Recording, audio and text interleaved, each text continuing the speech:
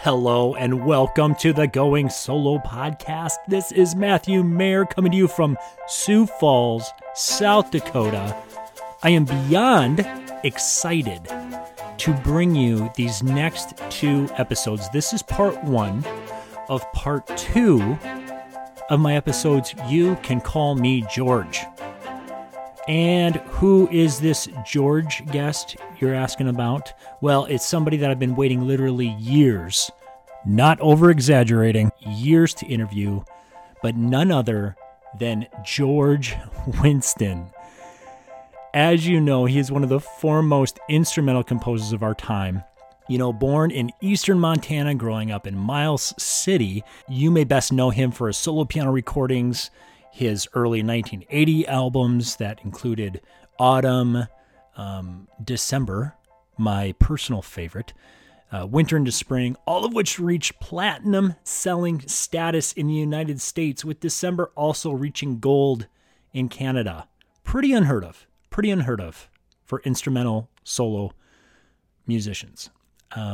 He has his 15th album releasing soon. It's an album called Restless Wind, releasing on May 3rd. It's been described as the next chapter for this worldwide legend of interpretation. Specifically, this album adapts ensemble arrangements to solo piano, repurposing relevant works by musical greats such as Sam Cooke, The Doors, George Gershwin, many others. In our interview, you will not only hear from one of the most influential solo performers of all time, you're also going to hear me speaking to the person who influenced my music along with thousands of other artists. Truly an impression on millions of listeners, thousands of artists, literally lasting through the seasons. And as I say in many of my podcast interviews, I hope you don't just listen to this once. I hope you listen to George Winston's words, just like his music. I hope you let it hit you, listen to it over and over. It's really phenomenal. It was really an awesome experience to speak with him. So here I am. I'm in Sioux Falls, South Dakota, Saturday afternoon. This setting is a perfect parallel to my time as a child in Canastota. And here I am decades later talking to George Winston. So, you know, in basketball, there's Michael Jordan. In boxing, there's Muhammad Ali. And in solo performing, there's George Winston. This is my conversation with George Winston. Hello, Mr. Winston. You can call me George. I know you're visual, George. You're probably going to just see a smile on my face this entire interview. So. Oh, thanks for doing it. How was your travel from Brainerd? Did you have a good show?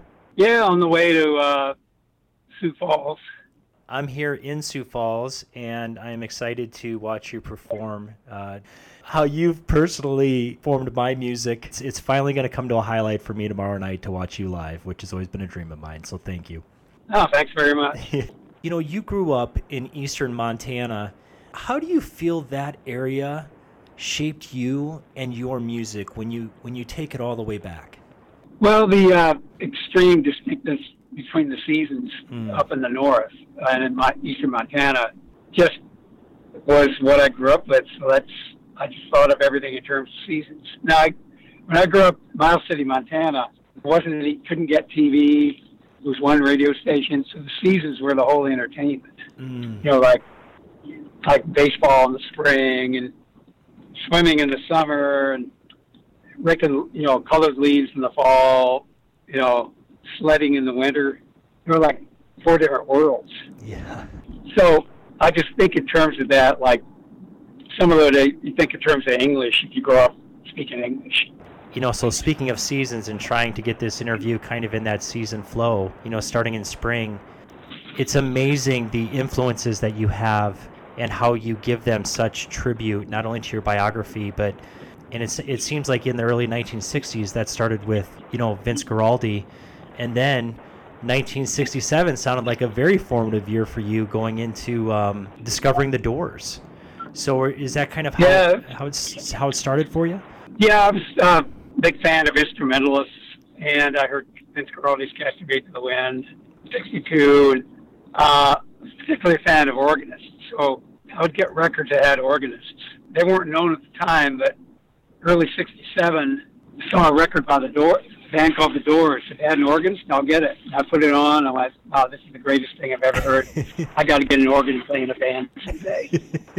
So I played organ for 4 years, and then I heard Fats Waller in 1971, his piano recordings from, and band recordings from the late 20s and early to mid-30s. I immediately switched to piano. I said, oh, solo piano, not organ in the band. Those things were instant realizations upon hearing those mentors. Kind of just pointed me in the right direction instantly. Also, it sounded like the album Jungle Partner was a huge influence on you with James Booker.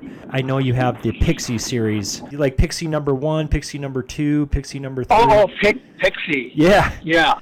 I first heard James Booker's recordings in '82, and Professor Longhair had passed away, but there were some things being reissued or here and there after he passed on.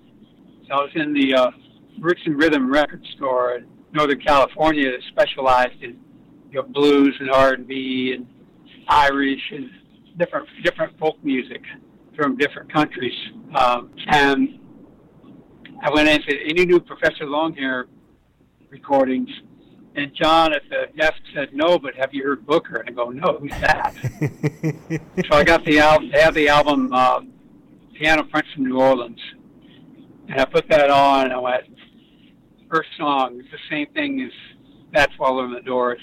That's the way to play the piano. and it still is. And so then after that, a friend of mine, the late Ice Cube Slim, New Orleans and California promoter and supporter of New Orleans music. He said, now, have you heard this one? This is the best one. So I got that one, Jungle Partner, and I've learned how I want to play the piano from that record more than any record ever. I use many techniques, from that record, from all the songs. There's certain principles and techniques. So I want that in my vocabulary. And then 3 years later, I heard the late, great Henry Butler, and I've studied him for a long time, and he was a dear friend of mine. Much more of a James Booker kind of player. I really think of the piano in terms of James Booker's languages without thinking about it. Mm-hmm. Again, kind of like you think, if you grow up here, you think in English without thinking about it. You don't say T-R-E-E, or what's the word for that thing? You just go, oh, there's a tree. Right. So I just think of the piano basically in terms of his languages, which he had several. And he had a song called Pixie, and I've serendipitously come up with other Pixies, which I define from James Booker's Pixie as a medium tempo blues progression with the left hand staying kind of toward the middle of the piano, not going down real low. Mm-hmm. Over the years, just a bunch of things with that, a bit of that same structure just happened over time. And some of them didn't quite make it, didn't quite come alive, but there's about 5 or 6 or 7 of them that I play now and then, or might be on a future record. Pixie number 3 I've recorded, and Pixie number 13, Pixie number 11. With one listen to James Booker's Jungle Partner album, you can instantly hear the relationship and influence he had on Winston's music. James Booker was born in December of 1939 in New Orleans. With a flamboyant style and patch over his left eye, there wasn't much he couldn't do on a keyboard. Skilled in classical music, playing Bach and Chopin, to mastering the elements of stride, blues, gospel, and Latin piano styles, Booker became known in some circles as the Black Liberace. Another interesting note, Booker also had some run-ins with the law enforcement in New Orleans.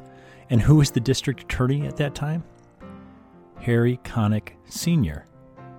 Now, according to Wikipedia, Connick would discuss law with Booker during his visits to the Connick home and made an arrangement with the musician whereby a prison sentence would be nullified in exchange for piano lessons for his son, Harry Connick Jr.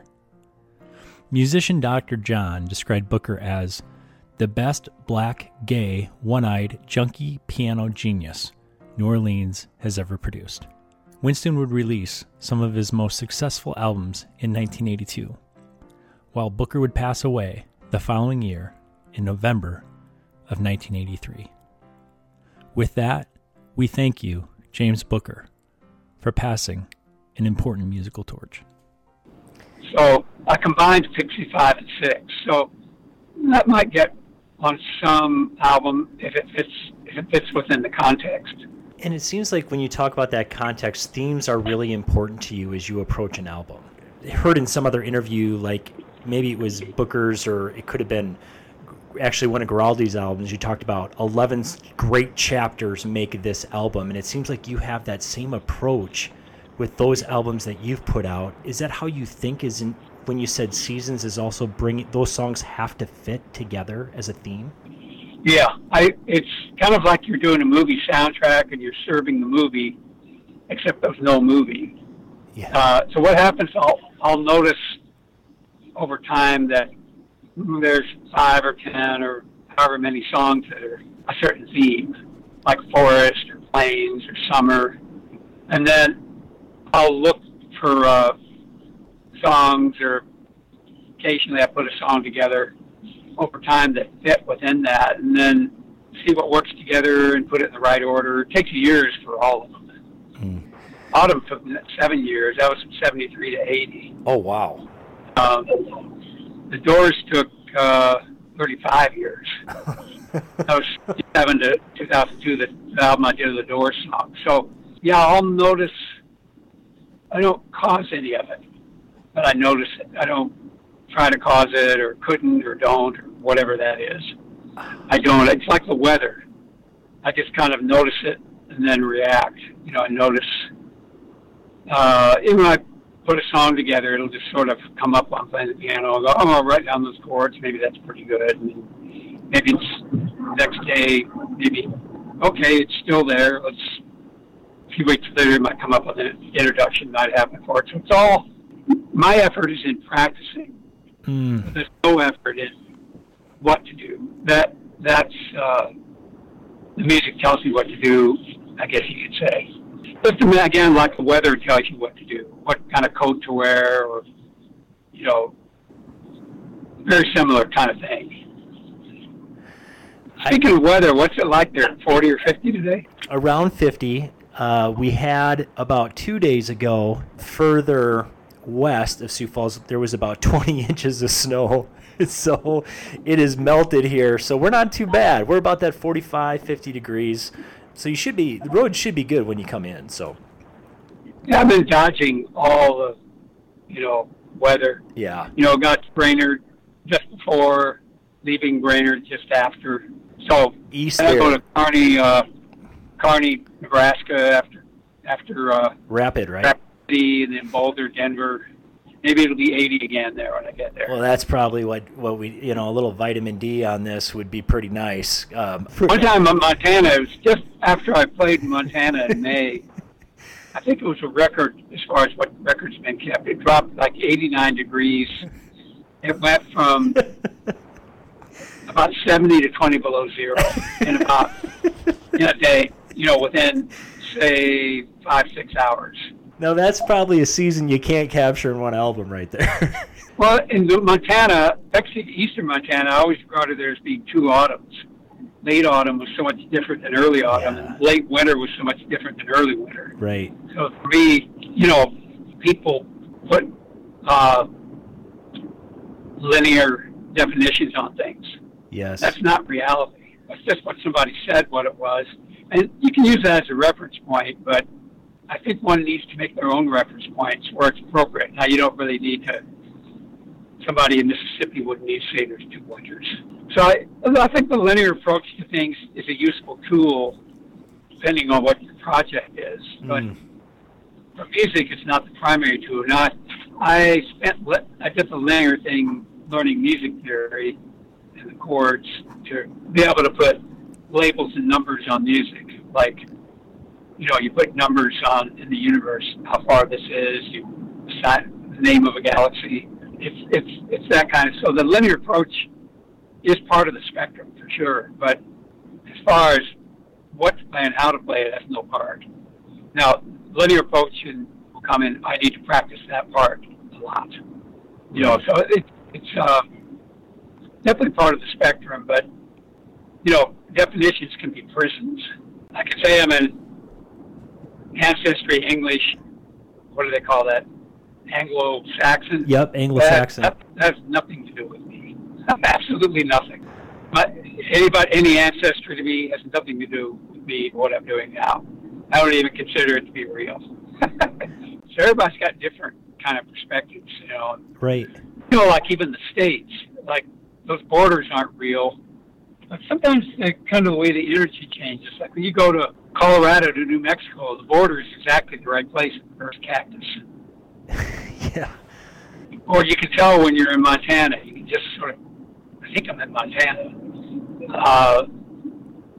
But I've heard that some people consider the Dakotas should be East and West Dakota, not North and South.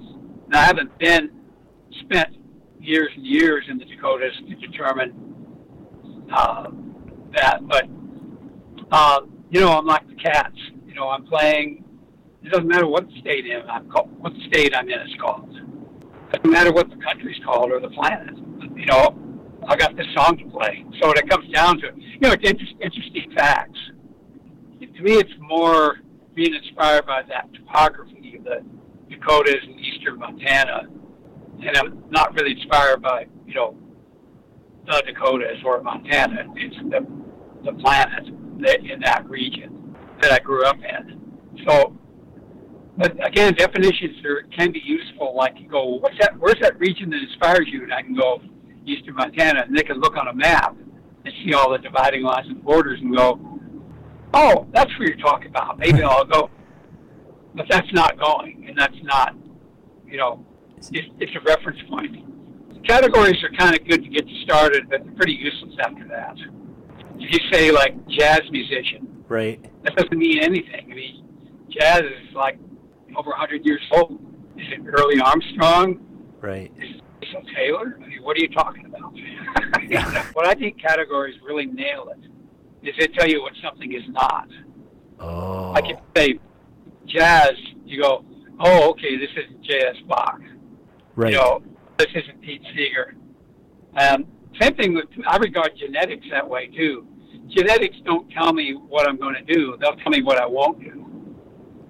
They'll tell me I won't be a jockey, I'm too big, and they'll tell me I'm not going to be an NBA center, I'm too small. So genetics will tell me what I'm not going to be able to do. They're going to tell me I'm not going to be able to fly. Oh, that's interesting. But they have no way telling me what I am going to do. You know, I absolutely... I'm getting off track here. No, you're not at all. At this point of the interview, it's not only been fun to hear and learn more about his influences, the albums that have shaped his music, how he approaches themes in writing an album, but also how he can take a subject and connect two seemingly unrelated things. From linear definitions, the importance of adding your individuality, and being careful not to let categories define you. George now takes us into the world of music theory and his approach to multiple instruments. If you are a musician or a composer, these next couple of minutes are for you. I absolutely love when you were talking about the linear approach, and I think it might be on your website.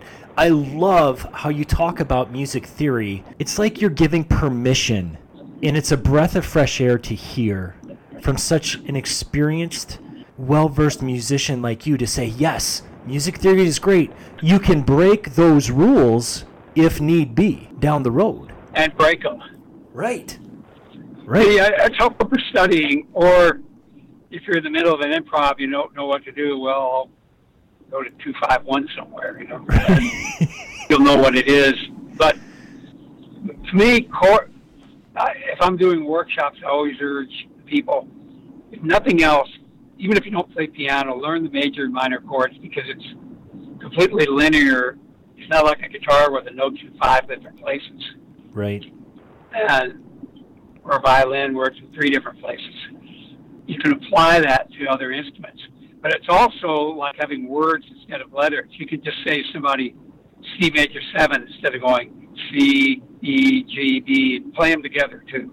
You know, it's a good organizational tool. Or I don't use sheet music at all, but somebody can go through the sheet music and go, look at all this stuff. Oh, it's just E major to A minor. Right. It can simplify. I know what the notes are, but I can't make them come to life. And I either can't or don't want to or won't or whatever that is. Everything I've ever wanted to learn is off a record. So, never played any classical or with an orchestra where you'd want to have certain things be precise. So, right. Never used. Maybe I've used sheet music twice in my life. It just happened to be something. Wow. Frank Zappa piece. Yeah. There was sheet before. I said, "Oh well, I'll see what this says compared to what I heard." Like I kind of have to count up and go. I think that's F up there. What's that above the staff? Well, I think that's an A.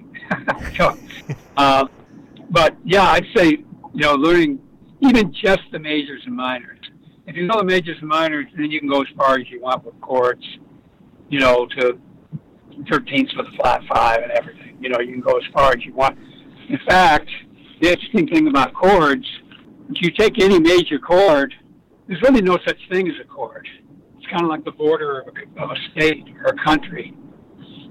It's what its context is. Like if you have C, E, G, the key is C, that's C major. Right. But what is it in E flat? In E flat, it's E flat 6 with a flat 9. Right. So it all depends on the context. Like words are that way too. Like if I just said chair, you'd probably go, "What are you talking about?" But if I said there's a chair in the middle of the road, I got to get it out there. Right. So it's very much a context thing, and but it's good exercise to go through, analyze things like the Bach chorales. And go through the whole, 5 of 2 and right. everything. And then, the deceptive stuff, you can, have a song in C, you're ending in A flat as a common note to the C major chord. They call it deceptive cadence. So you can, near the end, you can play an F, you can play a D. Hopefully something that has a C in it that kind of connects it. To take you to possibly another major or minor or whatever to connect. Yeah, I pretty much I play. James Booker did too, things that are connected. Like James Booker would use. He'd say he'd play 3 different right-hand chords, but he'd have and Henry Butler too. They'd have a common tone or two in those same 3 chords, so it isn't just bah, bah, bah. It's right. No, it kind of flows. So I noticed that in James Booker's intro to Sunny Side of the Street. There's just so many principles in that Jungle Partner record that, that sound, I got to get that. I was going to say that's on the same record as Pixie, the Jungle Partner. Yep. Oh, and I use his his solo that's in the song Jungle Partner when I recorded Stuck It in the Middle of Saints Go Marching In. Yeah. Recorded that, and then Vince Guaraldi's Masked Marvel, I basically play that solo in a minor key. I said, I know what to do here. Sometimes I'll take whole solos and go, well, they improvised it, but I'm going to use it as it is. The Doors, like my fire organ guitar solos, I used them exactly as they were. I didn't want to improvise it. Vince Guaraldi's solo in Skating, I don't want to change it to anything else. Whereas in Masked Marvel, Vince Guaraldi's improv, I almost completely change it. It's just kind of what does the song want? When you're interpreting a song, there's kind of 3 elements. There's the original composition and composer, which I love because I want to do it. And there's that whole viewpoint. Right. And then I'm converting everything solo piano or solo guitar or solo harmonica. So hardly anything I ever played solo was solo by the original. James Booker's Pixie was. But very, very few things I play were solo instrumental. So does this work on the piano, or the guitar or the harmonica? Right. Does it work well with the instrument? I may change the key from the original composer because the piano just wants it to be different. And then the third element is me. What do I want? For example, so I play some of Vince Guaraldi's songs. He recorded an F up in A flat. I just want to. So it's good to have somewhat of a knowledge of all the keys in case a song wants you to play something in the key other than what the composer had. The Doors song, Riders in the Storm, wasn't working for me at all. It was in E minor. I did it, I started doing the E flat minor, and it completely worked. I don't know, the nature of the piano, nature of how I play, I don't analyze it. I just say it works or it doesn't. You know, it's, why is it working? It's not going to be useful for me to know why, because it's not going to apply. Every song is completely different, like every cat is. What works, what's good with one cat isn't necessarily going to be good with the other one. Well, and when you talk about how you approach a song, you have this great balance of how do you balance letting something come naturally, like the weather, letting something form, with the hard work that you do consistently in making a song? Like, how do you marriage those two together to come up with what you ultimately want? You mean interpreting somebody? Yeah, either interpreting or composing your own song. I know you talk a lot about the interpretation, but you seem to have this great mix of letting things be natural and serendipitous with working hard to get what you want. Yeah, if it's something I came up with that happened, it's just playing the piano and what sounds good. What the piano has to offer. If it's somebody else's song, well, I only have to deal with 2/3 of it because the chords and the melody and everything, the rhythm is already there. I see. It's just given to me. And over time, you know, like I changed the rhythm on the Doors song called Touch Me. I treated it as a ballad, half speed. And it worked. It didn't work at the up tempo they did. It didn't work for me. As a ballad, it worked perfect. That's awesome. So just kind of playing the piano, something's not working, try something else, or just come back to it, or even throw it out even. If it's going to come back, it'll come back. And that's the natural part of it, right? If it's going to come back, or if it was meant to be, it was meant to be. Or you kind of dream on it, you wake up in the morning and go, oh, you touch me half speed. Or you might do the linear thing, go, I'll play it this way, I'll play it that way, I'll play it that way, I'll play it that way, I'll play it that way. Okay, this way I played it, this works. You might do it that way too. You're discovering, yeah, they either do something or do nothing. Either try a bunch of different tempos or don't do anything and let it come to you. Gotcha.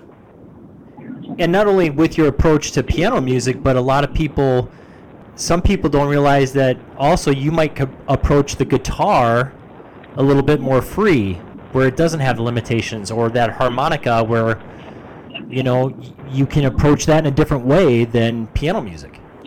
Well, pretty much the same approach. Okay. You know, what works on the instrument. Like a lot of the Appalachian stuff, the fiddle tunes, some work better in harmonica and some work better in guitar. There's very, very few that work on piano, but mostly guitar or harmonica. And sometimes I'll be playing a song on the harmonica, and after a year or two, I go, nah, I don't really like this anymore. I'm not into playing this anymore, but I still like the tune, and then maybe it'll work on guitar. So it's good to have the three options. Yeah. Because essentially I'm a song player, so if I like a song, I want to play it. You know, before I play it, if I like a song, I bought it. After I start playing, if I like a song, if I like a song, I want to play it. Right. That's owning the song. You know, buying it is just a means to be able to hear it. So it completely changed when I started playing. I changed from a listener to a player, and I wound up really only listening to stuff that I'm studying.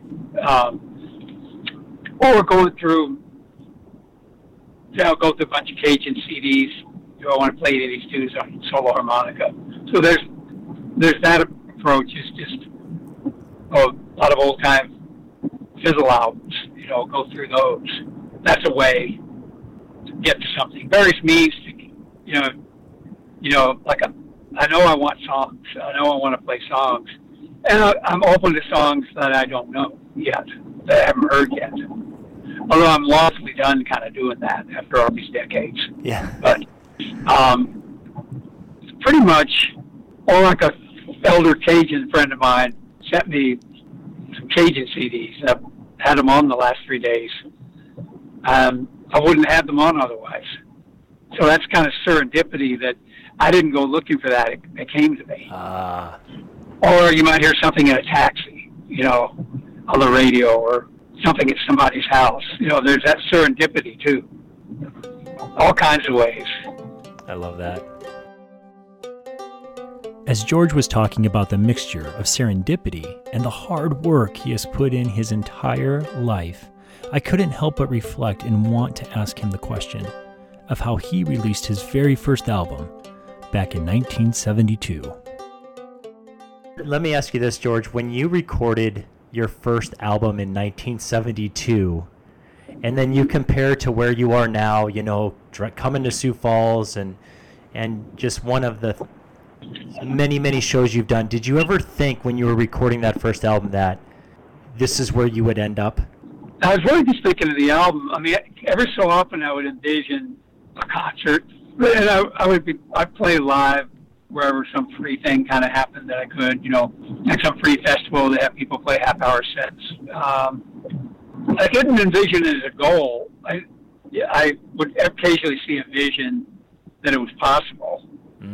The thing, if you got songs, is use them in appropriate situations. So if you got the songs, let's say you can't get concerts booked, you can play a senior center, Right. To play for friends. Sometimes they hire piano players to play in the middle of malls, like play where you can.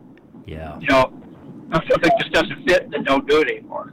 Or back up plays, or things like that. So really the thing to do is to have the songs. When you see an appropriate situation, which there's several for me, not just the concerts, but sometimes they'll have a thing where they have pianos scattered around a big park. Yeah. And on the weekend, you go play it. Well, when I play at that, I'm not going to play anything I play at a concert. Right. Or very little. That's going to be all the R&B stuff. Whereas a concert will be half of the folk piano, melodic piano. There's only one reason people come to concerts, because they heard records. And they're not going because there's nothing to do. Right. So what do I still play from the records? Now I have to really actually be still playing the song. Whatever situation I'm in is really the other half of the situation. It's not just me. It's who's there. And what situation am I in? Oh, by the way, that first album was not thematic. That was just my best 10 songs at the time. Yeah. Boy, and you must have been, about 22? Was that how around there? 23. Yeah, okay. And that's been reissued, Ballads and Blues, 1972, with 5 bonus tracks. There are 5 songs that I had demos of that I almost put on the record. But for some reason didn't seem to fit. But years and years, decades later, seemed to fit, as a CD retrospective, or CDs had more room than LPs, things like that. So that really was, if they put the bonus tracks, where I was coming from, 71, 72, 73. I can only imagine, there's probably not a lot of other people coming out with these solo albums during that time. Was that something inside you that you were like, I want to do this, I can do this? Because I think about all of what, you've really opened the door for so many thousands of artists. And I try to put yourself in those shoes at 23 years old in 1972. Did you ever feel like, oh my gosh, I'm kind of starting something that hasn't existed before? No, I only played solo after I heard Fats Waller. And then a friend of mine told me about the guitarist John Fahey, and he only played solo, and he had a record label. I thought, maybe I can make a record for his label. So I played in some things, and he signed me up. It's just kind of luck, Or I think a friend of mine knew him and said, yeah, you should play some of this stuff for John. Maybe he'd be interested on his label having a piano record, other than they were doing mainly guitar solo records. So like John Fahey, Robbie Basho, Leo Kottke, Peter Lang. Richard Ruskin. Yep. And yeah, I mean, who else is going to record me in 72, you know? And John found a lot of the blues artists that hadn't been recorded since the late 20s, early 30s. Started his own label to record his pieces and gradually started recording other people. It was a huge contributing factor to... I realized John was doing everything that I wanted to do. Solo instrumental albums, solo instrumental concerts, and record other solo instrumental players. Mm-hmm. Have a record label. He was doing everything I want to do. So it's like, when you have a mentor, I think one of the main things a mentor does is shows you it can be done. Mm. I think there's that story that nobody'd run a 4-minute mile that's recorded history, and then Roger Bannister ran the 4-minute mile in the 50s. That's that right. A lot of other people did after he did. That's right. It's just so knowing something can be done. Like I heard Sam Hinton play solo harmonica. So I didn't know you could play a drone or play a bass and a chord at the same time. Right. As a melody, just like you do on piano. I had no concept of that. Right. Now you still got to put in the work and figure out how to do it. It's kind of like, you know, if you saw every kid see somebody whistle. Yeah. Otherwise, they probably wouldn't know to do that on their own. They probably wouldn't put their lips in the exact same spot. But then you fool around with it, and then you gradually get that sound. Mentors to me have just showed me, like James Booker showed me, wow, it's possible to play all these pieces and these rock and these R&B pieces solo piano and have that band approach in that way. I'd actually quit playing in 1977 because I couldn't be Fats Waller. I read that somewhere, and that was so surprising to me when I read that. I was like, oh my gosh, George had quit playing for a while. And I read somewhere it was because, like you said, Fats Waller, who I know was an influence. I was going to ask you that question, and then what had happened after that?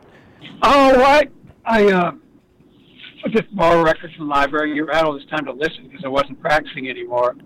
And one day, to the L.A. Public Library, and I saw this record by Professor Longhair called New Orleans Piano. Yeah. A reissue of his tracks from 1949, 1953. And I put that on. I said, well, this is the most beautiful thing I ever heard. I think I can do that. I got to start playing again. So he's the one that got me playing again. And every New Orleans pianist goes through something with Professor Longhair. Wow. Somehow comes to terms with his music somehow. It took me 35 years to really come to terms with what to do. I'm glad I didn't know it was going to take that long. Yeah. James Booker really only took me 6 years, but that's because I'm a Booker player. Henry Butler took me 22 years. I figured, you know, this is my relationship with this person's influence. But I think the main thing for me with a mentor is to show it can be done. I love that. Oh, I didn't know it was possible to play chords and melody and bass on a harmonica. Yeah. You've only got one mouth. It's not like you got two hands. Well, you put your tongue in the harmonica and split the harmonica into two halves. Sam Hinton was a master that he could also hum Yankee Doodle and whistle Dixie at the same time. So Sam had kind of something with that. Also, he came from the vaudeville era where a lot of the music was entertaining things like that. The song was more about the entertainment than the song sometimes. He came from that era, and that kind of reflects that too. You know, he did the same thing with Frere Jacques. I can't do it at all, but I have no desire to sing, never have. So I actually had a harmonica in preparation for this interview. Key and G too. Oh no, key of C, I mean. That is, you're exactly right. That is, oh, that was awesome. You just totally nailed that one. This is a key of C harmonica. I'll never forget that. That was awesome. I mean, most people play a G on the C harmonica. On the harmonica, you can really play solo well in C, D minor, or G. I retune them myself. Oh, do you really? Yeah. Well, obviously you have the...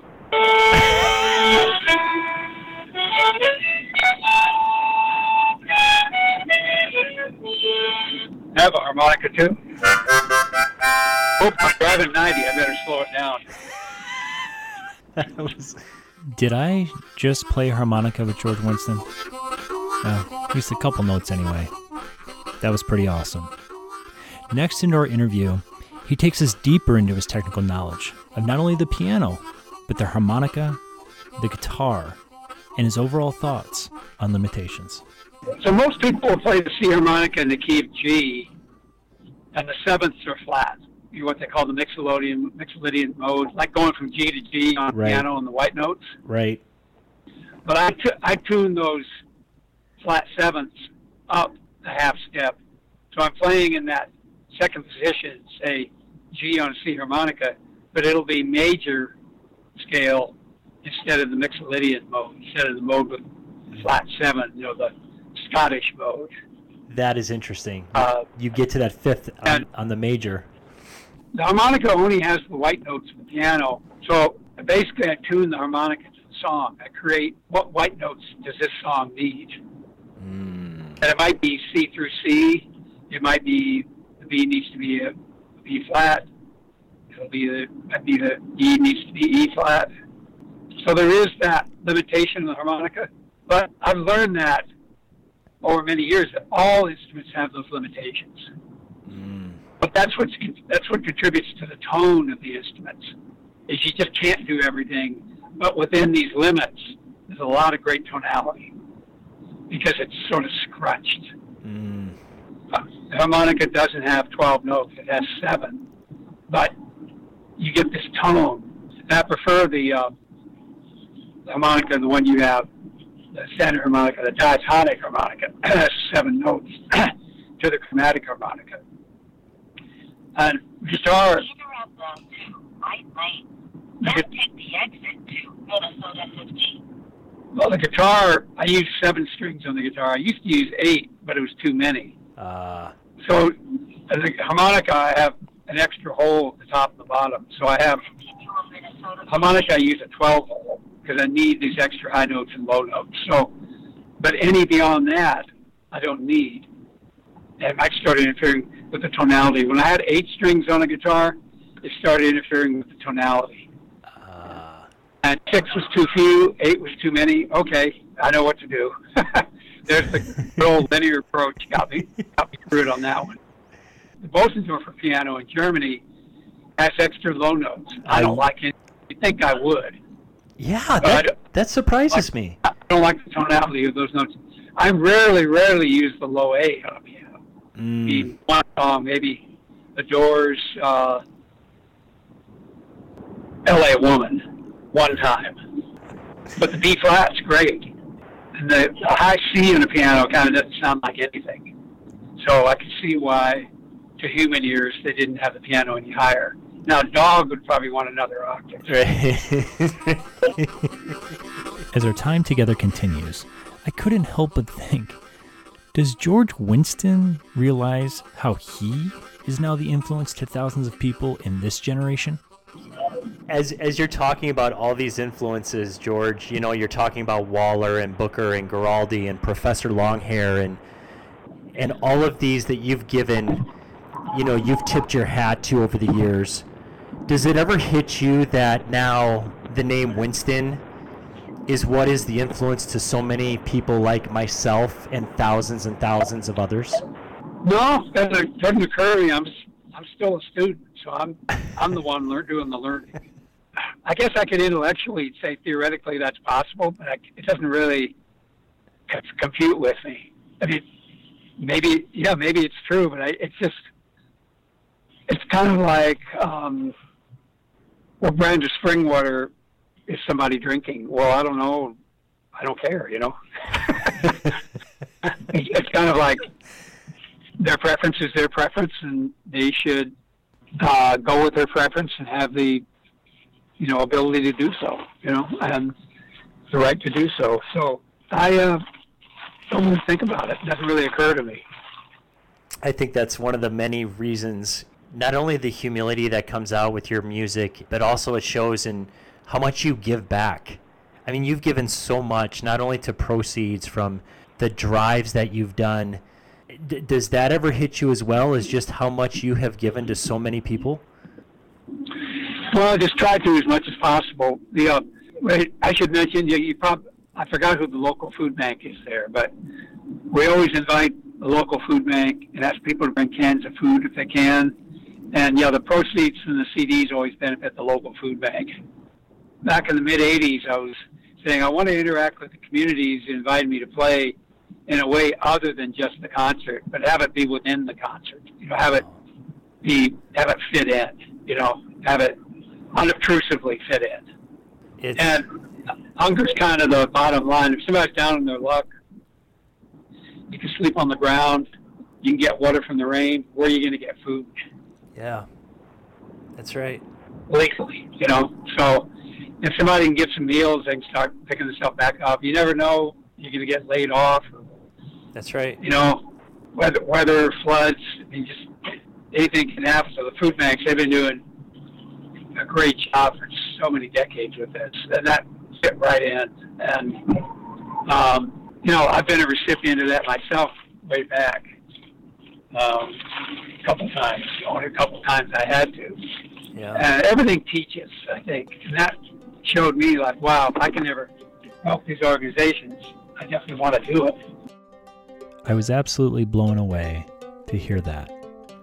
The great George Winston at one time also needed help by organizations like food banks. Another lesson was detachment. Like when I stopped playing piano in 77, yeah, I just didn't take a break. I threw it out. I completely detached from it. And you were just like, enough. Like I'm enough already. Yep. So when I'm working on a song, somebody's is not working out, it's okay with me if I never play it. It's like the journey I learned from the journey. If I don't play the song, well, I've got others. I wish I could, but it's not happening. It's got to sound more like than its clever transcription. Like if I do a Doors song, yeah, if somebody has never heard the Doors, it's got to sound like it's a pretty good piano piece. Yeah. It's got to have a life of its own. And if it doesn't, I don't play it until it does, if it ever does. Fortunately, you can work on different things at the same time. So if something doesn't work out, you've got something else. I love how you talk about the detachment, and it seems like... Let's hold off on that question until I do the next turn, which is very quick, because it's going to interfere. But yeah, you can ask me that question again. And yeah, no problem. Let's see. Now I'm at a red light with a lot of cars. Go ahead. And as George stops at that red light, this is where we stop part 1 of 2 of our episodes of You Can Call Me George. What a fascinating man. What an unbelievable conversation. I hope you share this with others. Please connect with me at Mayor Solo Piano on Twitter, at Mayor Solo Piano on Instagram, at Mayor Solo Piano on Facebook. I'd love to hear from you. I would love to hear what you think of this episode. And again, please share this with others. Thank you for joining us. And until then, we'll see you on part 2.